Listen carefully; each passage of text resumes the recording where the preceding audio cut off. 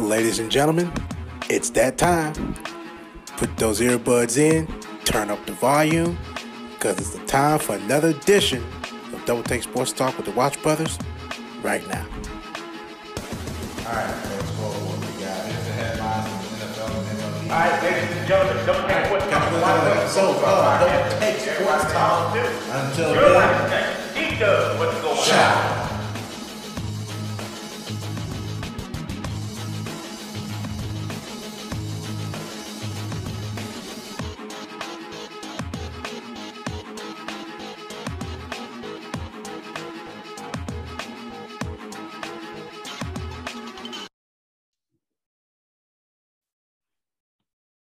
Daryl, how you feeling? Not too bad. Not too bad at all. How about yourself? Not too shabby. Not too shabby. Welcome back. Yeah, welcome back. And welcome back to you too. Let me unplug you here for a second. I know she wasn't working the other day. It's fine. It's just that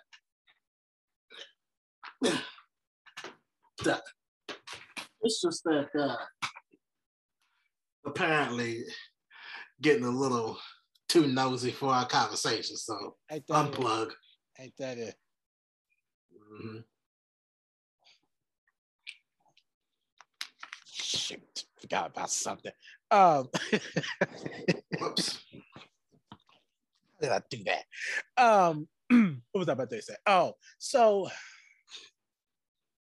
yeah, but welcome back. It's been almost a month since we been on. It's been a very interesting holiday season for a couple of reasons, because we had back-to-back holidays, and we're not talking about national holidays. We're talking, personal, holidays. You had our mother's birthday the day before Christmas, and of course Christmas, and then we had New Year's, and then right after New Year's we had Aaliyah's very first birthday. That was important. Couldn't miss out on that for the life of me. Could not miss out on that. Yeah, that was very important. And by it being our first birthday, it had to be special in some kind of way, even though we're dealing with the, pandemic and stuff like that. Yeah. You still have to find a way to make that important. So we didn't invite anybody over. It was just the four of us, Mom, Nicole, and the both of us. And we just pretty much just threw her a nice, small sized first birthday. She was able to get into her own cake without being stopped. Yeah, you'll see some. If I put this video out, I'm going to put a little slideshow on there, show a little photos from the little get together that we had for her birthday. It was amazing to celebrate her first year on this earth, when we was just celebrating, her actually born into this world. And now it's the first, year of her being on this earth, and hopefully many more. It was very touching, Christmas and New Year's. Yeah, great. But then following that week was the more important week for us to really celebrate her birthday, especially while COVID and everything was happening. So it's happening, currently still happening. Omicron and Delta variant and all that stuff. So it makes it harder to celebrate, but I was not about to go ahead and let that be a reason that we didn't celebrate. I agree. I definitely agree. We did you did a podcast the very day she was born too. So that I did. It comes a long way. It came a long way from last year to today. From last week, as a matter of fact. Her birthday was last Tuesday, so at least. Yeah. And we came a long way. A very long way. So still going through the teething process, and her getting into things, and her actually skipping the crawling stages and actually just walking now. So it's been interesting. Well. Yeah. It's gonna be interesting what this first year gonna look like. And on to year 2. Only year two. Mm, Only year two. yeah. Countdown starts. Yeah. Month long is what we've been doing here. Yeah. Oh, absolutely. So with that in mind, celebrating Leah's birthday and, the holiday season is just so absolutely busy. We just couldn't, we really just didn't have the fitted time to come in and actually do podcasts. So we definitely missed out on a lot of picks this week. Not this week, these last 3 weeks. We've missed out on a lot of things going on, which you're going to definitely talk about here in these next segments that we have to talk about. But one thing I am going to mention right now that I have to get out of the way is, especially for people that are watching that knows me and knows that I am a Colts fan. Why in the world am I wearing a Miami Dolphins coat? Well, there are 2 reasons why I am wearing a Miami Dolphins coat. One, I'm wearing it because it was given to me. So I jumped on it and wore it. It actually fits nice, and it's a nice color on me. On top of that, it is a large. So it shows that not only can I zip it up, I can actually wear it. So it just shows the significant process and the weight loss that I've done over the course of the last couple of weeks before I fractured my foot, which I'm still somewhat doing just simply because I'm fasting. So I'm still dropping weight, but not dropping it as significant as it should be. Second reason, the most important reason why I am wearing this why I'm wearing this coat is because I am very upset with the firing of Brian Flores. Yeah. I'm very upset about that. Oh, yeah. And I'm really not wearing it to represent Miami. I'm wearing it because it's the closest thing that I can do to represent Brian Flores before he got fired. He, to me, did far more better than most people would think. The Colts and the Dolphins was on winning streaks heading into heading into the final weeks of actually being in the hunt in the playoffs when they weren't even a playoff team. Neither team. Yeah. Neither teams was a playoff talk. Mm-hmm. And Miami coming in winning 7 straight before they lost their first. I think it was 7 straight. Like, but I think the Colts won 8 or 9 before they lost their first. Yep, something like that. Something of that nature. But I'm upset with this fire, and I think it was a mistake for Miami to fire him. I don't really care about the, a drama that went on in the background, because here's the thing about that drama. It turned them into winners. Exactly. It turned them into winners. It made Tua better. Right. And it wasn't a Urban Meyer situation, if you see what I mean. It wasn't an Urban Meyer situation. Correct. They turned out winners. They could have made the playoffs. The Colts could have made the playoffs. That's another conversation. But I just wanted to throw that out there on why I'm wearing this coat, and I'm going to be wearing it all through this podcast. And I'll tell you, good thing about that is that Brian Flores has gotten interviews with different teams. So interview requests, one being with the Bears. Mm-hmm. So even through all of that, and disappointing to the fact that he did get fired, at least some teams are still showing some interest in him. Mm-hmm. But it still sucks. Yeah, it sucks on my half. So that's why I'm wearing this coat. Yeah. So you spoke on that behalf, and there's something else that we got to talk about. And one is very dear and important to us. Betty White. Oh, yeah.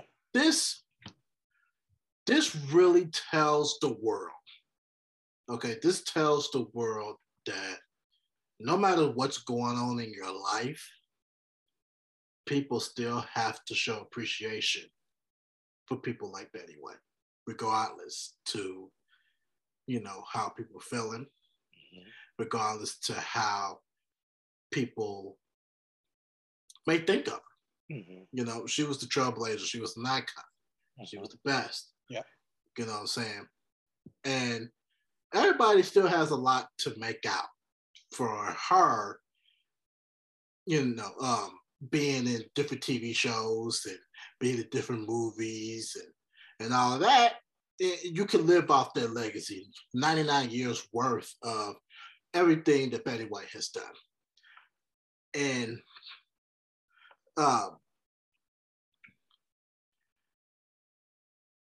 considering that she didn't make it to 100, she was about 3 weeks away. It still hurts. Big time. And it still hurts. And even though that report said that she has suffered a stroke. Suffered a stroke 6 days before her passing. And ended up passing away on New Year's Eve in her sleep. Yep. Didn't show any signs of difficulties when she suffered that stroke. She was fine, and she was talking, she was alert, but it still hurts, and it hurts right in the heart. And I know a lot of people don't think of her as, oh, this hurt, but it's sad, but it hurts, finding out that a woman of her stature, breaking barriers. Well, breaking barriers. Yeah, breaking barriers, yeah. Saying she is the non-Karen, of breaking barriers. Mm-hmm. Now she's gone. I'm going to get to that point now, because at one point, me nor you would not watch the last 4 episodes of the Golden Girls. Yeah. I will now watch it. Me too. I'm watching it. I will watch it. As a memory, as a final memory, I'm going to watch it. Even though it took Betty White longer to go than the other 3 Golden Girls, I absolutely refuse to watch it. Yeah. But now I'm willing to actually sit down and watch those final 4 episodes, being the 2-parter episodes. Yeah. We don't watch them. I don't watch them either, because that's the cleanest disc. That's the cleanest disc we got. Mm-hmm. Yeah, disc 3. Yeah, that's the cleanest disc we got. Because we don't watch them. I think there's probably 1 episode on there that we'll watch, but other than that, it's not as far-fetched as we would even put it. But yeah, it's very disappointing for us. Supposed to protect her, celebrating 100 years, and it's getting close to her birthday anyway. People still gonna celebrate anyway, but it won't be the same. No, it will not. It won't be the same. Absolutely not. If I can find a way to get my hands on Off Their Rockers, I'll watch it. Yeah. I used to watch it every Friday with Francis. I used to watch it with her every Friday. Back when I was working at Baker and Taylor. And watch Betty White Off Their Rockers. That's all we watched. That girl was ridiculous. Ridiculous. She was ridiculous. I think that was back in 2009. 2010 or 2011. Yeah, it was something like that. That's like, wow. Oh, wow. It's wild. It is wild. I love it. So, yeah, that's, she's still going to be in the, we even got mugs of all of them, the Golden Girls. Got that as Christmas gifts. So. Right before her passing, too. Yep, right before her passing. We got it for Christmas. Yep. So, yeah.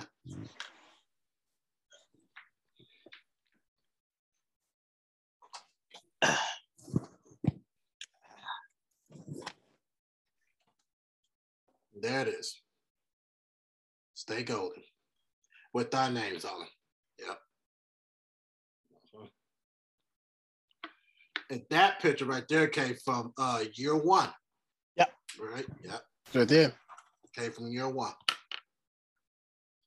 Or year 7. But one of the 2.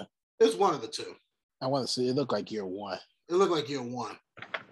Never tell. Yeah. Heirloom. See all my work on my bed. Got a lot of work to do. Yeah. I got to work all over the place myself. Yeah, got it all over the bed. If I had it all over my desk, I had to make space to do this. Yeah, so did I. I got stuff on the chair here. I got stuff on my little counters, desks here, stuff like that. Yeah. Yeah. All right, so we'll be right back with the platform talk of ours, and then we'll go right on over into the NFL segment with me. We'll be right back.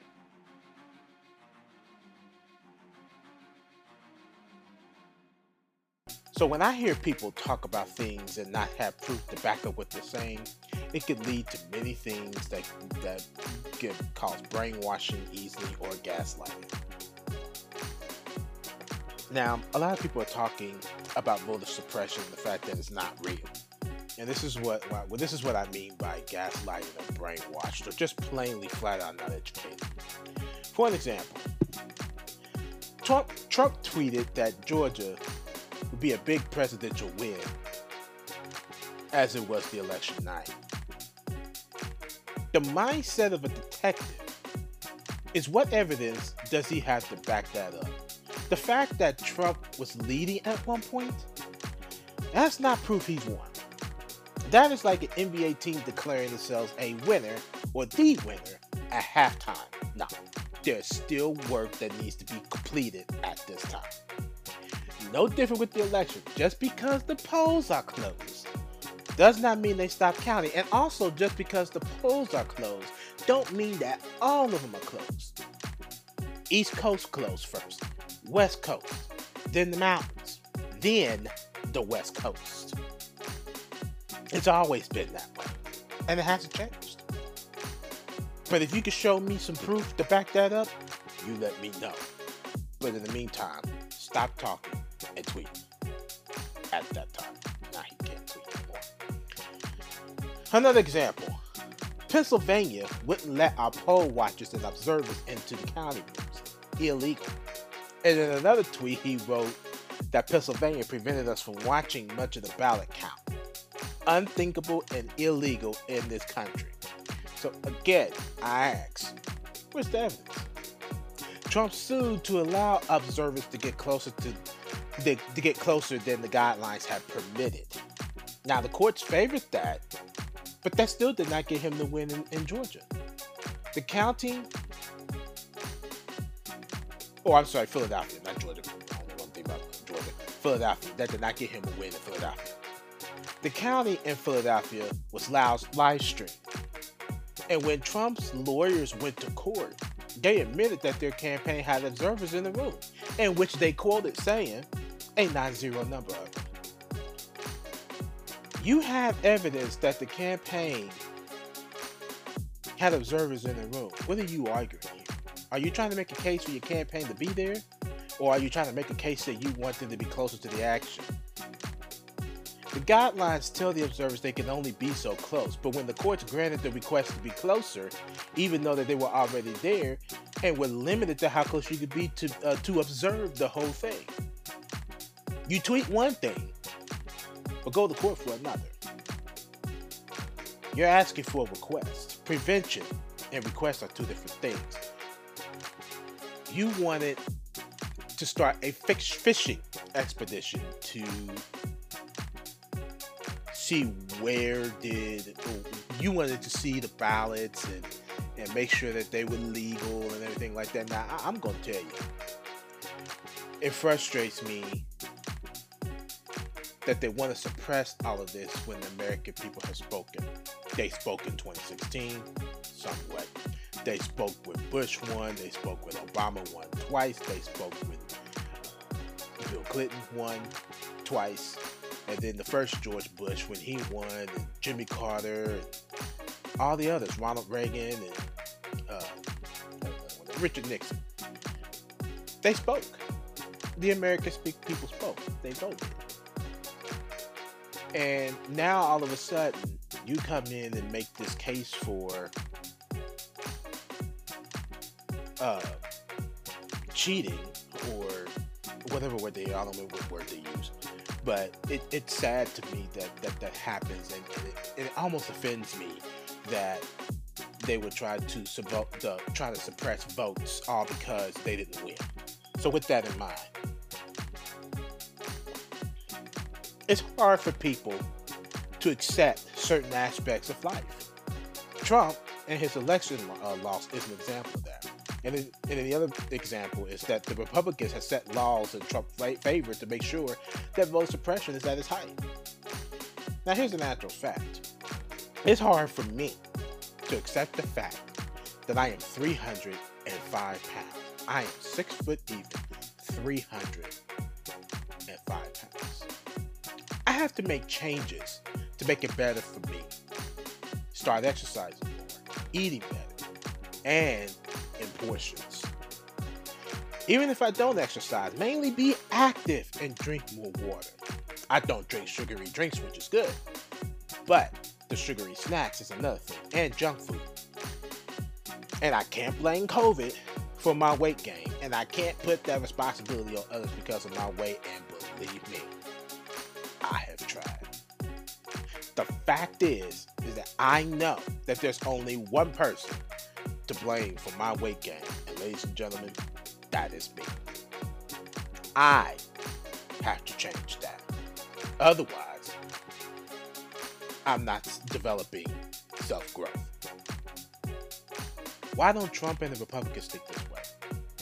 Why can't they accept the loss and try to build back, but instead they try to make sure to make it harder to vote? Why do things in a way that you can't earn people's trust? That tells me that they can't. They always tell us, oh, we have ideas, but don't want to share. Instead, just attack people and their thoughts, but not come up with their own. Now, some do. Some do. But some of them don't. Now, I never understand that. Yeah, I just won't understand that. It shows a sign of not wanting to be brave, be responsible, or not grow as humans. Trump and the Republicans decide to blame and point fingers like I just said a minute ago. Grandiosity. Now, I mentioned from the last episode, the 4 traits of a narcissist, which is now a core, future, and a sign of system of narcissistic personality disorder, or let's just say narcissism, is included in it. Now, grandiosity is the impressive, imposing, as I mentioned last week, which an example comes out to be, I'm better than you and I know it. This is the classic arrogant and attention-seeking narcissist. These type of narcissists are the ones that are about themselves, preoccupied with their success, and are jealous of other people. Now, going deeper into the systems of and the signs of it is an exaggerated sense of self-importance. Feeling superior to others and that one deserves special treatment. Feelings are often accompanied by fantasies of unlimited success, brilliance, power, beauty, or love. Deep. People. It's deep. Believe it or not, grandiosity goes deeper than what is expected when it comes down to a narcissist or somebody dealing with narcissism. You ever had those ones that sit down and brag about their success, or brag what their child has done, or brag what their family has done for them, or even brag about themselves?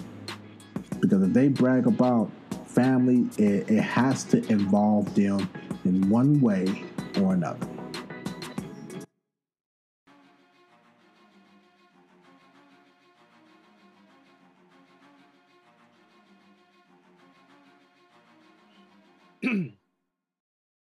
All right, welcome back. Thank you for joining us, especially while we were gone for those 3 weeks, unexpectedly gone for 3 weeks. Because we had planned to still do the podcast, but then a lot of things came up within those 3 weeks as well. But thank you for joining us. You could be anywhere in the world, but you are right here with us. So thank you so much for listening. I'm Darren, and that's Daryl. That's right. All right. Let's talk a little bit about the NFL. I'm just really practically just opening this up because, like I said, we had just missed so much that it wasn't even worth talking about, even worth me just looking into things. It's just things that are coming off the top of my head. Starting with the Colts. It's one of those things that stumbles me to the fact that they missed the playoffs. And and I hate to point fingers, but I'm going to point fingers. If I had to point fingers at one person, it would be Carson Wentz. Everybody's pointing fingers at Carson Wentz. I'm pointing fingers at Carson Wentz because as soon as he got COVID, he ain't been the same. Yeah. And I think if he would have been vaccinated, I think he would have been okay. But I think fatigue showed a lot in him. But if as a leader on the team, he has to do better than that. He has to do a lot better than that. Now, granted, I will give him the fact that he do wear his mask. He do set that, that type of tone. But when you're when you go to school and you learn about science in high school and middle school, you are expected to take this stuff in science and actually believe it, because these are things in science that you can't rebuke. These are things you cannot dispute. These are things you cannot go against. These are your guides to life. Exactly. But people do it anyway. And that's have been one of my biggest problems that faces, people that are unvaccinated. So I will put the blame on Carson Wentz. Jim Irsay says that the buck stopped with him. Great leadership, but bruh, ain't got nothing to do with you. Ain't got nothing to do with you. Now, granted, I will give him that, to actually say that the buck stops with him. I will give him that. And I also will give him the fact that he said that he will continue to, be faithful to Jim Irsay, to Frank Reich and Chris Ballard. And I think that's one of the more grateful things that I could be more grateful about with Jim Irsay, and the fact that he does stick it out. He knows when something is wrong, and he knows when something is right. Yeah, he did it with Dungy. Yeah, he did it with Dungy, and he's doing it with Frank Reich. He didn't do it with Jim Caldwell, and I see why he didn't, because he started to degrade himself as he went down. Now, I will say for Black coaches, especially when Jim Caldwell does well, when Brian Flores does well, there's not a whole lot of chances for Black people to actually be successful in the NFL, just simply because they're pretty much performed based on other things, or not critics, but they're evaluated based on certain things and not what they should be critiqued on. And I think that's the bigger problem, and Brian Flores being one of them. And it's really depressing, but more or less, I'm just impressed with Jim Irsay and what he, is continuing to put his, faith on. And I'm very grateful for Frank Reich, Chris Ballard, to continue to lead the team. And, they're doing good things. Jonathan Taylor, rushing title. I mean, he came out of nowhere. Yeah, he came out of nowhere. And he was already good when he was in Wisconsin in college. Yep. And with Jim Irsay, he like you said, he knows when he sees success. Frank Reich and Chris Ballard had something good going. Still do. Despite the fact that they still do. They still got something going on, despite the fact that they start the season probably 1-4, and for them to fire out and win 7 or 8 straight and have an over 500 record within the last 7 games, but still missed out on the playoffs, that still shows significant signs that they still got something going. Believe it or not. But when you said that the fingers is being pointed, even though you don't like looking at that way, and I don't neither, but sometimes you have to address that issue. Yes. And that finger pointed is Carson Wentz. Yep. And for your reasoning of COVID, I have another reason I would blame Carson Wentz. I would blame Carson Wentz because even though COVID played a big role in his performance, I also feel that he didn't put 100% effort into that game against Jacksonville, your AFC South. Even though the Colts hasn't won it in over 4 years. Since Andrew They Luck? haven't won it. Yeah, since Andrew Luck. You know, they haven't won it since Andrew Luck. And it's a tough place to win, especially your division rival, especially when you're Jacksonville. You can't win, despite the fact that Jacksonville had 2 wins going into that game. Jacksonville has always been a problem for the Colts when it came to going to Jacksonville on the road. And also, the defense didn't even show up, believe it or not. They didn't even show up for that game. They showed up against the Raiders, but not against You're right. the Jacksonville Jaguars. Yep, They did not show up. You're right. Both sides of the ball did not show up. Right. And I think that the fatigue of Carson Wentz actually carried on the team. The coach defense being on the field too long. Short amount of time for the offense to get a score in. Mm-hmm. And they only scored 11 points. Mm-hmm. You know, so even though they had a hell of a run, I'm impressed with that. You know, but the bigger question would be this. Jeff Saturday is calling on the Colts to move over Carson Wentz. Do you agree with that? To move on from Carson Wentz? I want them to, but it's not going to happen. I agree. I want them to. Here's the thing. I would say I wasn't a fan of the Colts picking up Carson Wentz in the first place. I mentioned that way back in the beginning of the season. I wasn't a fan of it. I was until he didn't get vaccinated when I wasn't a fan after that. Right. But for me, I really wasn't a fan of it. I was hoping they went to the draft and build on it. But anyway, even though that Jeff Saturday said, yeah, it's time for them to actually take their packs and move on. And with the way that I've seen that Carson Wentz had developed, like he was playing in Philly, you know, being good, and he actually threw himself out there, a 27-7 touchdown interception ratio, I would still not be mad if the coach still moved on from it. Right. I wouldn't be upset. No, we're not. I wouldn't throw a hissy feel like, oh, that's a bad call, and this is a bunch of bull. And I wouldn't get upset. It'd be like, okay, well, let's see what else I can pull out the fire. So the Colts 1-2, lost 1, 1-3, lost 1, 1-3, lost 2. So they never went on that consistent winning streak like how Miami did. Lost 7, won 7, and then swept New England. And New England was coming up. Mm-hmm. They had gotten better too in the second half of the season. Mm-hmm. But then ever since they faced Miami, they weren't the same.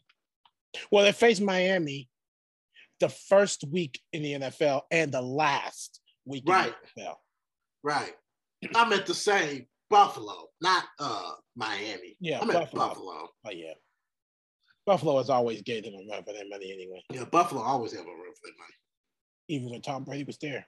Correct. Yeah. All right, so we're going to go ahead and move on real quick and be getting a little thin-tighted. So let's, I'm going to run through this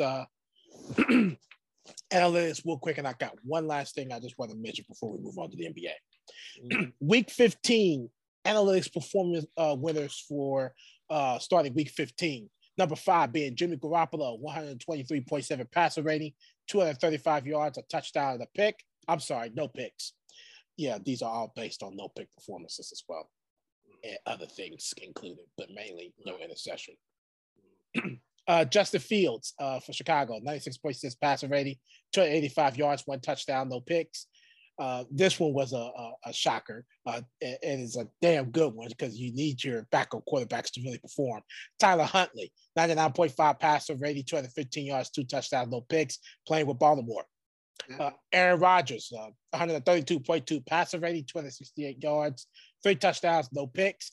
And number one, noodle arm, Jared Goff, 139.7 passer rating, 216 yards, 3 touchdowns, no picks. Week 15. Week 16, I have to throw an honorable mention out here before I start. Davis Mills, 130.6 passer rating, 254 yards, 2 touchdowns, no picks. I believe. Yeah, and I believe he was playing against the Chargers defense. Yep.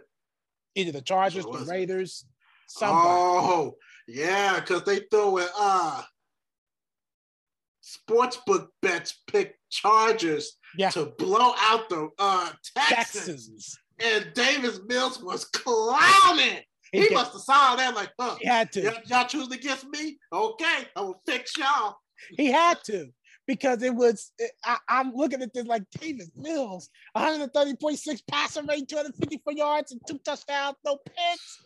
Oh, that says a lot. But I believe he was playing against the Chargers. If memory serves me correctly. Yeah, Chargers lost. Yep. So that's honorable mention. I had to throw that in there because he wasn't going to make the actual top 5 just because of other players outperforming him. Aaron Rodgers, 115.1 passer rating, 202 yards, 3 touchdowns, no picks. Patrick Mahomes, 135.1 passer rating, 258 yards, 3 touchdowns, no picks. Josh Allen, 104.4 passer rating, 314 yards, 3 touchdowns, no picks. Number 2, Dakota Prescott, 131.4 passer rating, 330 yards, 4 touchdowns, and no picks. And lastly but not least, number 1, Joe Burrow, 143.2 passer rating, 525 yards, 4 touchdowns, no picks. Week 17. Number 5, Kyler Murray, 105.5 passer rating, 263 yards, 2 touchdowns, no picks. Number 4, Dakota Prescott, 105.8 passer rating, 226 yards, 3 touchdowns, no picks. Number 3, Mac Jones, 128.1 passer rating, 227 yards, 3 touchdowns, no picks. Number 2, Russell Wilson, 133.0 passer rating, 236 yards, 4 touchdowns, no picks. And number 1, again, back-to-back, Joe Burrow, 148.0 passer rating, 446 yards, 4 touchdowns, no picks. Lastly but not least, Week 18, the man that I gave honorable mention goes to number 5. But before I do number 5, honorable mention that I have to do this time is Trevor Lawrence. 111.8 passer rating, 223 yards, 2 touchdowns, no picks. Honorable mention to Trevor Lawrence. Now, number 5, Davis Mills. 128.5 passer rating, 301 yards, 3 touchdowns, no picks. This is against not only your rival, but the Tennessee Titan defense. He would have been number 1, but somebody else outperformed him. Garbage, but yes. Kirk Cousins, number 4, 142.0 passer rating, 250 yards, 3 touchdowns, no picks. Number 3, Thomas Brady, 130.4 passer rating, 326 yards, 3 touchdowns, no picks. Number 2, Ryan Tannehill, 138.9 passer rating, 287 yards, 4 touchdowns, no picks. And number 1, Dakota Prescott, 151.8 passer rating, 295 yards, 5 touchdowns, and no picks. Damn, they threw a perfect passer rating. Sure did. I haven't seen that. Wow. Yeah. I forgot what a perfect passer rating is. 158.9. Yeah. He was damn near. He almost had it. Lord have mercy. Yep. Last but not least, we didn't talk about it in the open discussion because I wasn't actually discussing it on the NFL. John Madden, another great that passed away during the holiday season, right before New Year's and after Christmas. I got to tell you, when I heard about John Madden's passing, I had to go on and play Madden. Everybody did. Everybody did.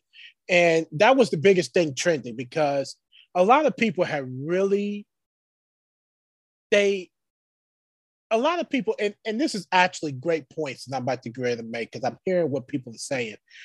And the one thing they had to say about John Madden is that, and this really sounds bad when you think about it. Every player that has played Madden, NFL football game, has the ability to do better time management than any head coach in the NFL.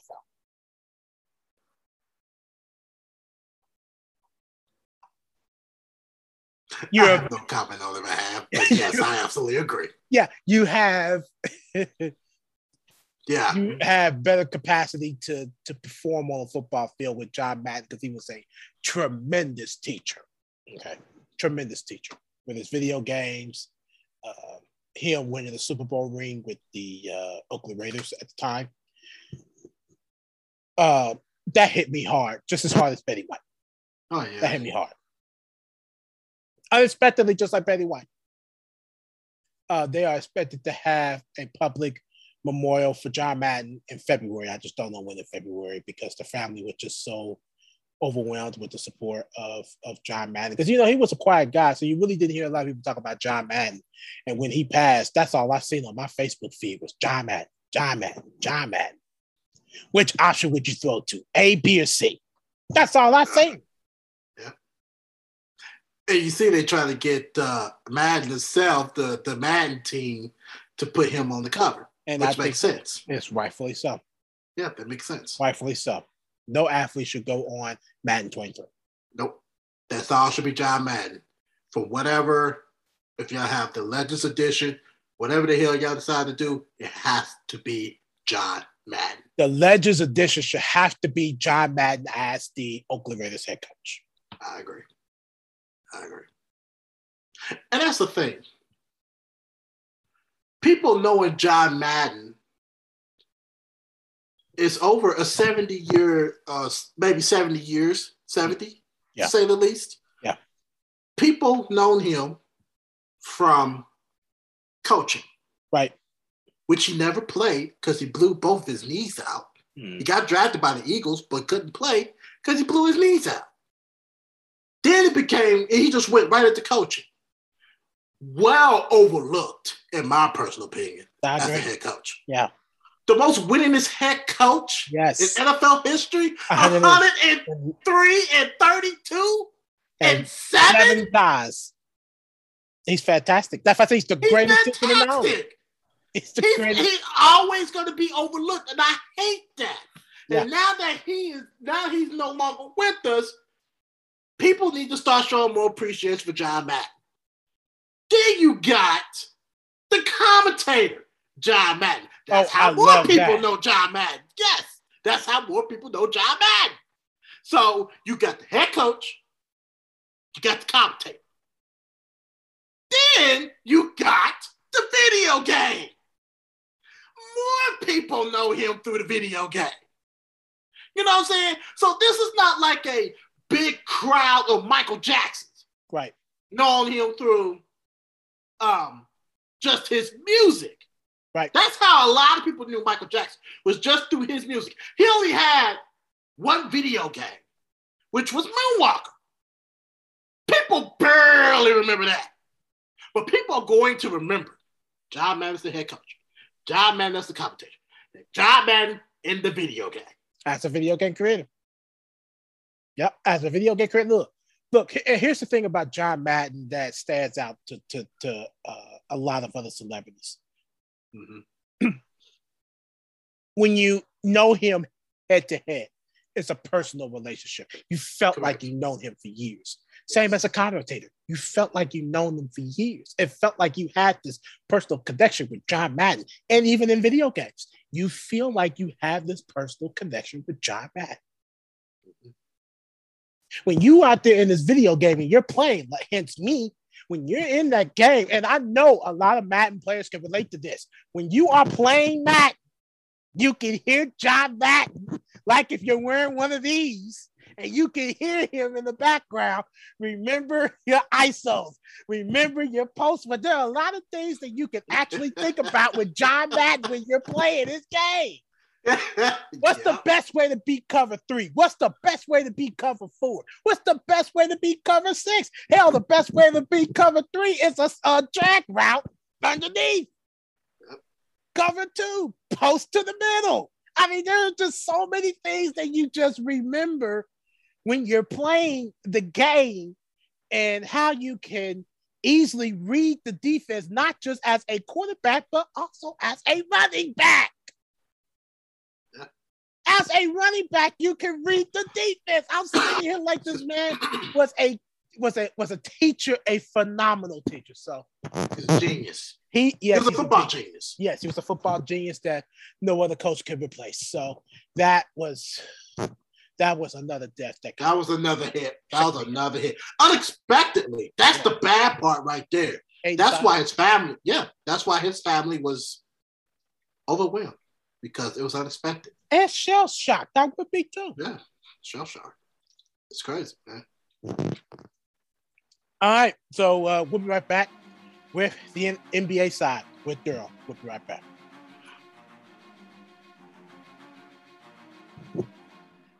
All right, we're back. Double Take Sports Talk with the Watch Brothers. Of course, thank you for listening to us, cuz. You can listen to any other podcast, sports podcast in the world. But to sit down, take time to listen to us, and we very well appreciate that. Once again, I'm Daryl. There's on the opposite side. Yep. All right, so I'm pretty much doing the same thing that Derek did. He went to look back. So I'm going to actually take this time and just point out a key few things we're going to look back on. And one of the most recent ones was Klay Thompson. He recently returned this week against the Cleveland Cavaliers. Woo! Yeah. I think we'll have to do this podcast more often. Right. No more 3 weeks. No more months. We're hurt right now. We're hurt bad. We are hurt. We are we'd have forgotten a lot of things coming into this podcast. Oh yeah, we did. It was like, did we need to rehearse? We almost did. We almost did. Yeah, sure did. Yeah, it's good. It's crazy. So, Klay Thompson recently returned this week against the Cleveland Cavaliers. He scored 17 points on his return. This says a lot for the NBA and the NBA fans themselves and Klay Thompson himself. Mm-hmm. For him to be gone for 2+ years, for him to get hurt in the NBA Finals in 2019, and for him to rehab and then get re-hurt again, and then had to rehab through that. Anybody could have just said, F it, I'm done, man. My body can't take this no more. I'm done. But Klay Thompson actually took the time, motivated himself. 2+ years later, he's back. Mm-hmm. And he looks better than he did before he actually sat down and got hurt again. So it's an amazing comeback, and it was very special. Everybody, there was some ignorant people out here will really test your patience. They will really test your pet peeve. Oh, that's because it's like, what's so special about Klay Thompson? Look, it ain't about what's special about Klay Thompson. It's about the accomplishment for him to walk through his injuries to get back on the court. Him, I think about Alex Smith the same way. Think about Alex Smith. It took him a little more than 2 years also. And close to 3. Wasn't even that. The boy almost died. Yeah, he almost died. He had to do multiple surgeries. Life-threatening on top of that. These are the things that if you don't sit down and actually grasp an understanding of injuries, you're one of them, fractured leg, how these injuries could drain you down. Not 1, but 2. You know what I'm saying? That's big. And there, you had 1. Right. Just 1. And that alone. I'm still Exactly. struggling. Right You're now, still as we speak, I haven't worn no ankle brace, no nothing, and I am hurting like hell. Look, for Klay Thompson to come through two different types of season-ending injuries and rehabs and stuff like that, that not only will drain you, but when you actually get back out there on the court, he deserves the praise because he worked so hard to get where he is at. So anybody that thinks twice about Klay Thompson and what is so special about him, your ass get injured and see how far you make it. You know what I'm saying? Think about that before you jump up and start talking about the ignorance of Klay Thompson and why he's getting all of this praise. Look, he worked hard at something, and it's a goal that he's achieved. So everybody's applauding him. Everybody is supporting him. Stop with your ignorance. And a lot of players wasn't lucky enough to hit that milestone. That's true. Some did, but some didn't. Let me give you an example. Andrew Luck. Right. He had his points for coming back from injuries, but he couldn't take it no more. And he ended up retiring. It's sad, but at the same time, that just shows you that the appreciation that people will give to Klay Thompson, missing 2+ years from an injury, big battle of your life, versus Andrew Luck, both sides, regardless, still got to show support. Right. Because with Andrew Luck, he didn't get the support that he really deserved, in my personal opinion. No. He got dogged, okay? He got dogged. All the way around. All the way around. Because the offensive line wasn't protecting him. None of that wasn't happening for him. And he got beat up. And he played through it. And he played through a lacerated kidney and still got dogged. And still got dogged. Talking about that. What was they were saying? They were saying he should have played through it. He did. He did. In case you forgot, he did. Yeah, in case y'all forgot, he did play through those injuries. That's why his body couldn't take it no more. His mental health was ridiculous. Okay, and he didn't get the support that he deserved, and that just shares right there. Klay Thompson hit it big. He hit it big. Regardless of how anybody want to look at it, he hit it big. He earned that. That shit is hard. It's hard. It is hard because I'm going through it. Exactly. Because I say this, I would never, ever complain about a sprained ankle. You hear me? I would never, ever complain about a sprained ankle. That shit could take months. Yeah. Okay? That's nothing. Torn ACL, torn MCLs, all that broken fibula shit. Yes. 2+ years. Damn it. I am not complaining about another ankle sprain. Yeah. Oh, I live with this. You know, yeah. I'm cool. Yeah. I'm cool. Yeah. I am way more fortunate. I can get through it. Mm-hmm. But all that Klay Thompson went through, high praise. High praise. High praise. Yes, sir. You hear me? Mm-hmm. High praise. Another one that hit the news in the recent weeks was Steph Curry. He last month, or you should say last year, but I would say last month to make it recent. I'm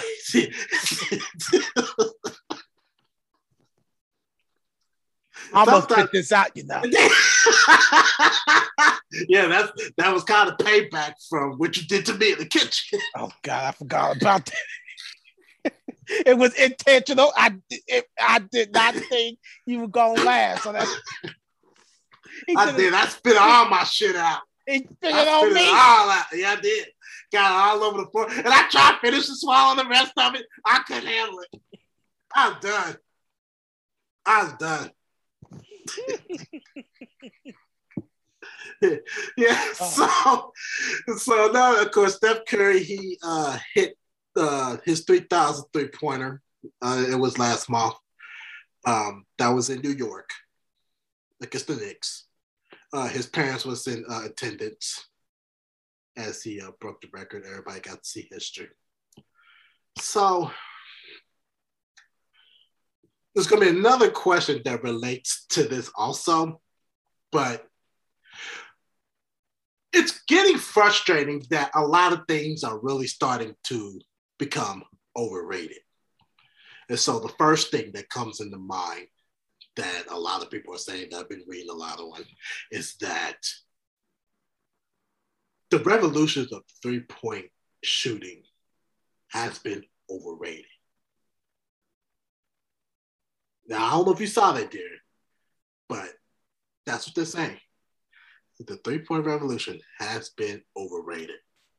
Now, my opinion, it ain't. It ain't. You just got to find the right person that can utilize the three-point shot.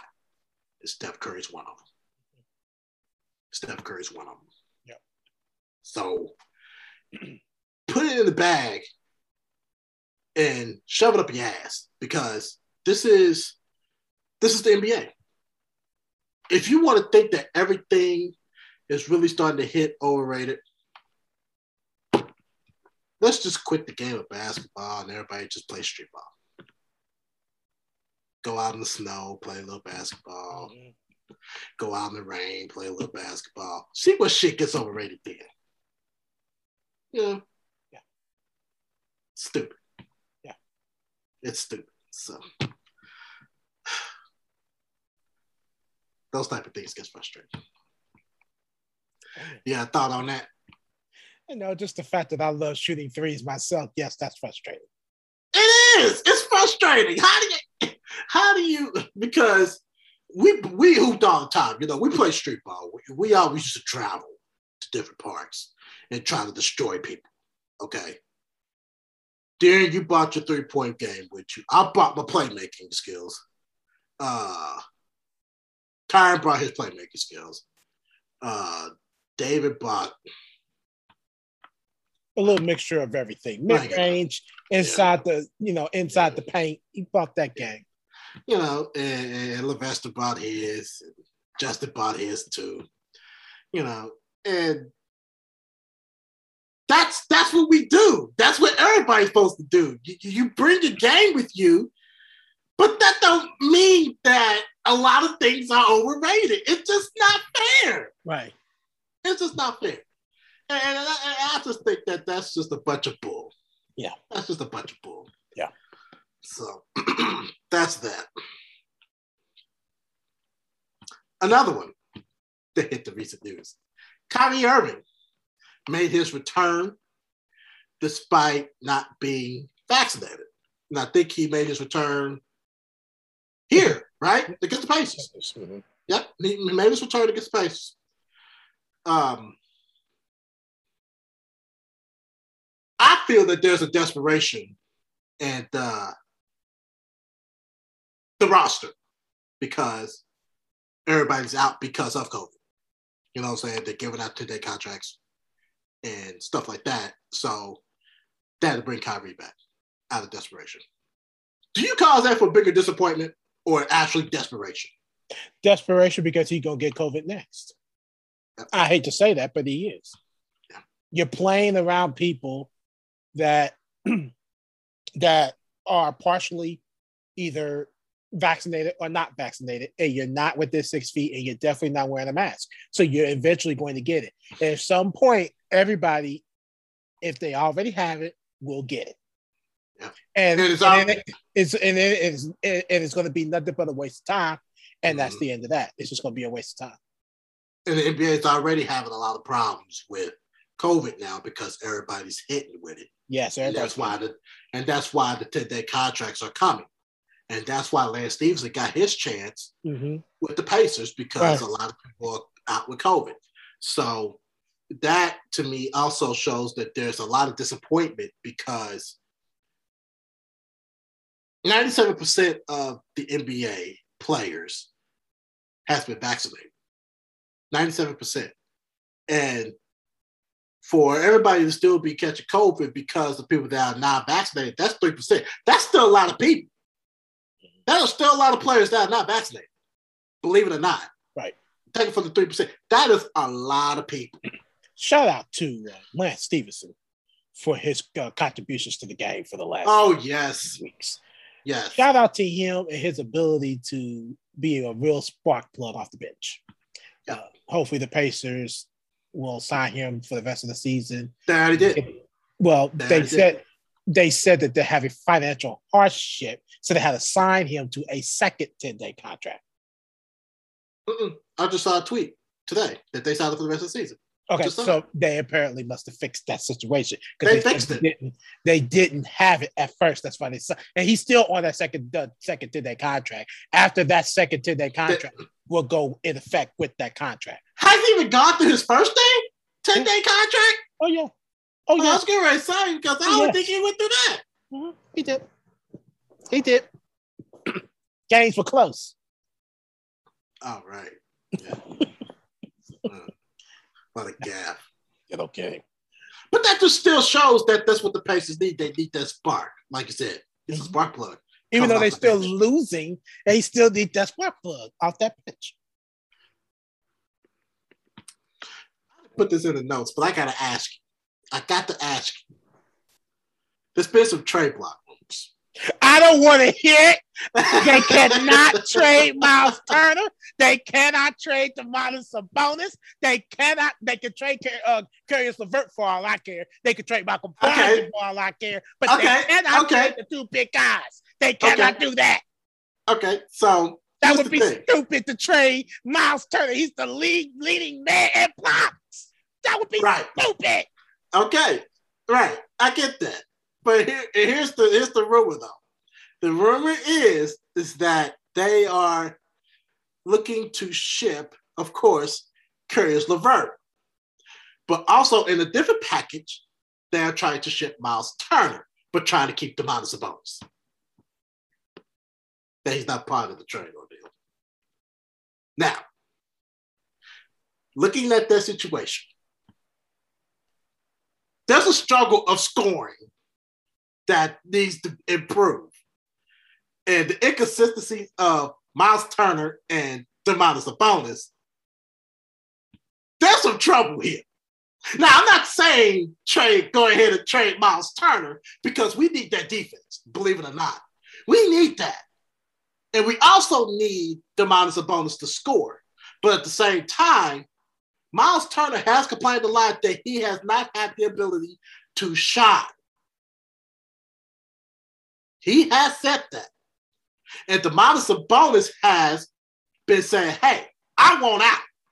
But the Pacers look like they're not trying to ship him. But that's why it's a rumor. If that do happen, one of those two is being shipped out. And they ain't keeping both of them. I'm going to tell you, that's going to be the biggest mistake you make in your life. It's the biggest mistake you'll make in your life. Because what Miles Turner make up in defense is what Domantas don't have in defense. What Domantas Sabonis make up in offense is what Miles Turner don't have in offense. You're making a mistake if you get rid of one of them, regardless. And that's why what we need is more guards that can play defense than anything. I'll put it like this. If you want to get rid of anybody, in my personal opinion, Caris LeVert. I agree. I would keep Malcolm Brogdon, but I would ship Caris LeVert. Look, to be honest, you could ship both of them. It wouldn't hurt me, to be honest. No, it wouldn't hurt me if you did Malcolm Brogdon too. But my thing with Malcolm Brogdon is that man could take advantage of height advantage. That's true. Okay? And that's he's 6'5". Yeah. He's 6'5". You got guards that are shorter than him. He will blast anybody out of the way that's not 6'5" or tall. If he gets the ability to do so, yeah, I agree. Yeah, if he gets the ability to do so. But he's been hurt too. So get rid of him. Get rid of him. But if that was me, Caris LeVert, Malcolm Brogdon, it wouldn't hurt me if they got rid of him. But the main thing that needs to happen, Lance Stephenson has got to give both of them the chances. Because Lance Stephenson. See what happened to Domantas Sabonis, right? Lance Stephenson had, 14 assists? Yeah. Domantas Sabonis, pick and roll every single time. Now, your ability to do Miles Turner the same way. Yeah, I agree. That's how I feel that. But I had to just throw it out there. It wasn't in the notes, and That's fine. I have to get your opinion on that. That's fine. I don't like that, but that's fine. I know you didn't, but I really just don't like hearing that. But sometimes you have to talk that out to kind of make yourself feel like, okay, hey, some of the things need to be valued here, and some of the things that just need to be spoken out. And that's true. It only makes sense. That's true. It only makes sense. All right. So we talked about the 3-point revolution being overrated, in which I disagree. So now I've seen something else. It's the same way. Can I ask a question before you continue? Yeah. Did this come from Stanley Van Gundy? I'm not thinking about no damn Stan Van Gundy. Did this come from him? No. Go ahead. No, this does not come from him. He has something to say about it, which I don't know what it was, and I could care less what he thinks. Oh, I'll tell you what he said, but go ahead. I'll tell you because it depends on what you're about to say. I need to know what you're going to say first. It wasn't nothing I was going to say. Huh? It wasn't nothing I was going to say. I was actually going to ask, are triple doubles overrated? Oh, well, in that case, Stanley Van Gundy would say yes. I bet he would. What did he say? He said that individual players' performances on triple doubles do not hold on. I saved it, and I don't remember what he said, but I did save it. Hang on, give me a second. I have it. Hold on here. Besides that picture of Kermit the Frog, here we go. In the NBA, achieving a triple double does not mean a player is playing well. Stan Van Gundy. Let me rebut that. Only if you are stat chasing. That's when that's relevant. Let me give you an example. Russell Westbrook. Yeah. I'm sorry. My man is stat chasing at that point. He's stat chasing. Now, I've always talked about Russell Westbrook and his ability to, be good at averaging triple doubles. But you only think about those players that can't get triple doubles on a regular consistent, but not stat chase. Here's how Larry Bird put it. Anybody that could get a triple double, 10 points, 13 assists, 10 rebounds, that is a pure player of getting a triple double, helping their team to win. Magic Johnson, 20 points, 15 assists, 13 boards. He pointed him out because he wins games. Mm-hmm. 5 rings, right? Right. 5 rings under his stat of triple doubles. But some of that wasn't even relevant to when he won rings. His rookie year, 42 points, 15 boards. He had a double-double. He only had 7 assists. So he's not stat chasing. Russell Westbrook is. I hate talking about Russell Westbrook in that way, but it just seemed like that he made his mark in the NBA, and that's it. He won when he made it to the NBA. Anything else doesn't matter to him. And I hate to say that about Brodie, but that's the truth. He said it. He said that himself. Yeah. He made it into the NBA. That's it. Yeah. And that's a problem, and I respect the fact that, you say those type of things. I respect that. But people are looking around you. They want to win. Yeah. Because he's like, if he don't win a ring, he don't win a ring. But it's like you ain't even trying to give that capacity to even try. Exactly. So because you be chasing stats. Yeah, you probably did within your first 3 years or within the first few years of you when you, Kevin Durant and James Harden was, teaming together because you guys had such a great chemistry. But now it's like it don't even matter. And you're correct. Because I learned this. The last person before Russell Westbrook to average triple doubles, the last person to do it was back in 2013, 2014. Lance Stevenson. He only had 5. Russell Westbrook ever since then. All Russell Westbrook. Shame.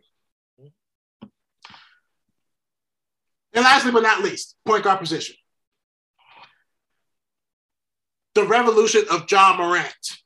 Bro, don't even get me started about him. You see these athletic blocks this dude out here making? Bro, they are calling for a drug test on this man. No, this man been doing this since college. Garbage. Stop it. I agree. They might as well. They did. They had drug tested Shaq.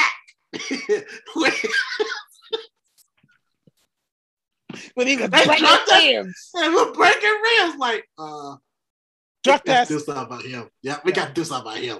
So there was not a shred of drug in him. No, nothing. And Ja Morant's the same exact same way. But let me say this about Ja Morant. So in 30-something games so far, I think it's 33. 24.9 points per game, shooting 48.9% from the court, and he's averaging 6.7 assists per game. So practically 25 points a game, 49% shooting. Let me send a message to everybody that listens to this podcast that's an athlete and wants to get into the NBA. And this message is to people that are 6'3" and under. Look at him, okay? You cannot determine your size. 6'3", 6'2", 6'1", 5'11". You cannot determine your size to feel like that you cannot make it. Spud Webb. Yep. Muskie Bowles. Yep. Spud Webb was 5'9". Muskie Bowles was 5'11". They were nowhere near 6 foot. Well, Spud Webb was close, but they were still nowhere near 6 foot. Nowhere near. You know, don't let your height as a point guard determine that you cannot make it in the NBA. Ja Morant is the perfect example. He is the perfect example of a player that is 6'3" and can still play ball. Let me correct you real quick. Muskie Bowles was nowhere near 6 foot. Spud Webb was the closest as being 5'9". Bowles was 5'3". I just said that. He's 5'3", not 5'11". Oh, I said Muskie Bowles was 5'3". Yeah, Spud Webb was 5'9". Right.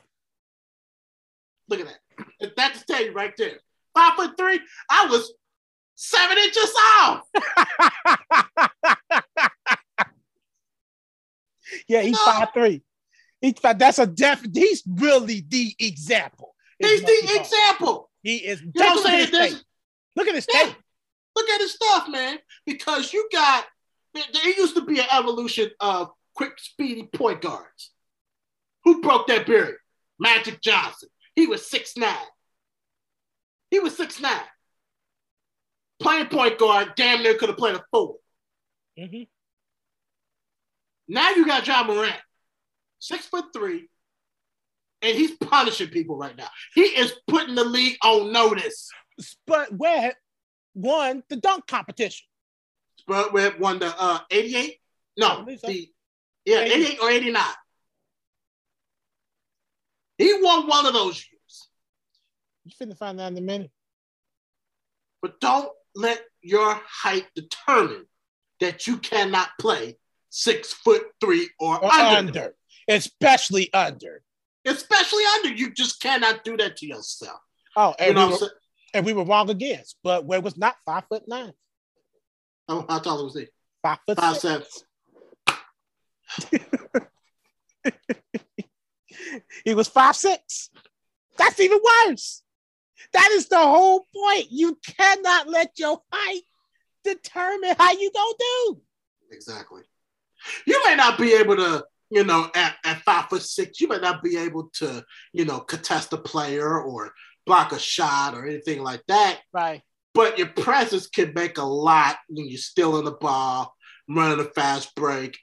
Any of those things can really level up. 1986. 86. That's what it was. 86. And Ja Morant, for him to be 6'3", averaging 25 points a game, shooting 49%, and averaging 6.7 assists. That would tell you right there, hey, I'm about to put the league on notice. And that's what I'm doing. I'm putting the league on notice. He's beating the Lakers. He's beating the Warriors. And now the Grizzlies are on a 10-game winning streak going into, I think, Wednesday night. Oh, 10-game winning streak. How much more can you ask for that? You just can't. You just can't. That's all I got. Going into Tuesday night. Oh, no, wait. That was the 10-game winning streak. Going into Thursday night. Thursday night. Going into Thursday night. Yep. All right. So we'll be right back with the final thoughts. What is next? We'll be right back.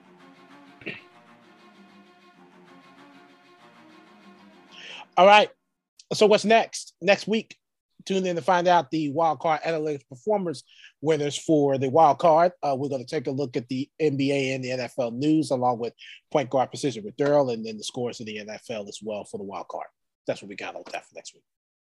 And I got a quick announcement before we get out of here. I've been doing a long hiatus on my other podcast on Breaking Mental Health with Daryl. I'm just spreading an announcement. I will be back next Tuesday. I'm recording next Tuesday, and it's coming out. I forgot what day that was, that quick. The 18th? The 18th, yes. It will be out on the 18th. I am continuing my Betrayal series, and this is part 2. Just a second, Uncle Remus. Hiatus? Hiatus, yeah. Why? I took a leave of absence. Y'all supposed to be back to 14. But then Nicole came into town, everything changed. Oh, right. Yeah. Okay. Yeah. Uh-huh. Well, like I was supposed to have been back on the 8th. And... Yeah. Uh-huh. Yeah. See what happened? I had to make sure I had to be able to open up my eyes before I could do anything. I know, right? Yeah. So I'll be back. Breaking Mental Health with Daryl. January 18th, that's next Tuesday. So don't miss it. I'm continuing Betrayal Part 2. You got my word this time. I'm sorry about the 14th. I really am. Well, since you're saying that, let me apologize for the 8th. Because I'm supposed to be back the 8th. And I apologize but for you did one. You did one episode.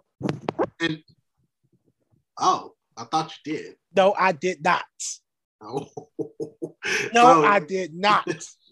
Put them back in the mailbox. I did not. Oh, man. Okay. Yes. I didn't do a thing. So I apologize. I'm coming back on the 15th, and it's on. It's on. So there you have it. So there is an edition of our podcast. Of course, we're on YouTube. You can search The Box, Double Take Sports Talk with the Watch Brothers. You can follow us on social media. Oh, and subscribe to our channel too. And like our videos. Comment on it. Do anything you want with it. And we're also on social media, Facebook, Twitter, and Instagram at DTSC2414 and at the Watch Brothers, respectively. But until then, I'm Daryl. There's something else to say. Yep. All right, catch up with another episode of Double Take Sports Talk. Until then, ciao. Ciao.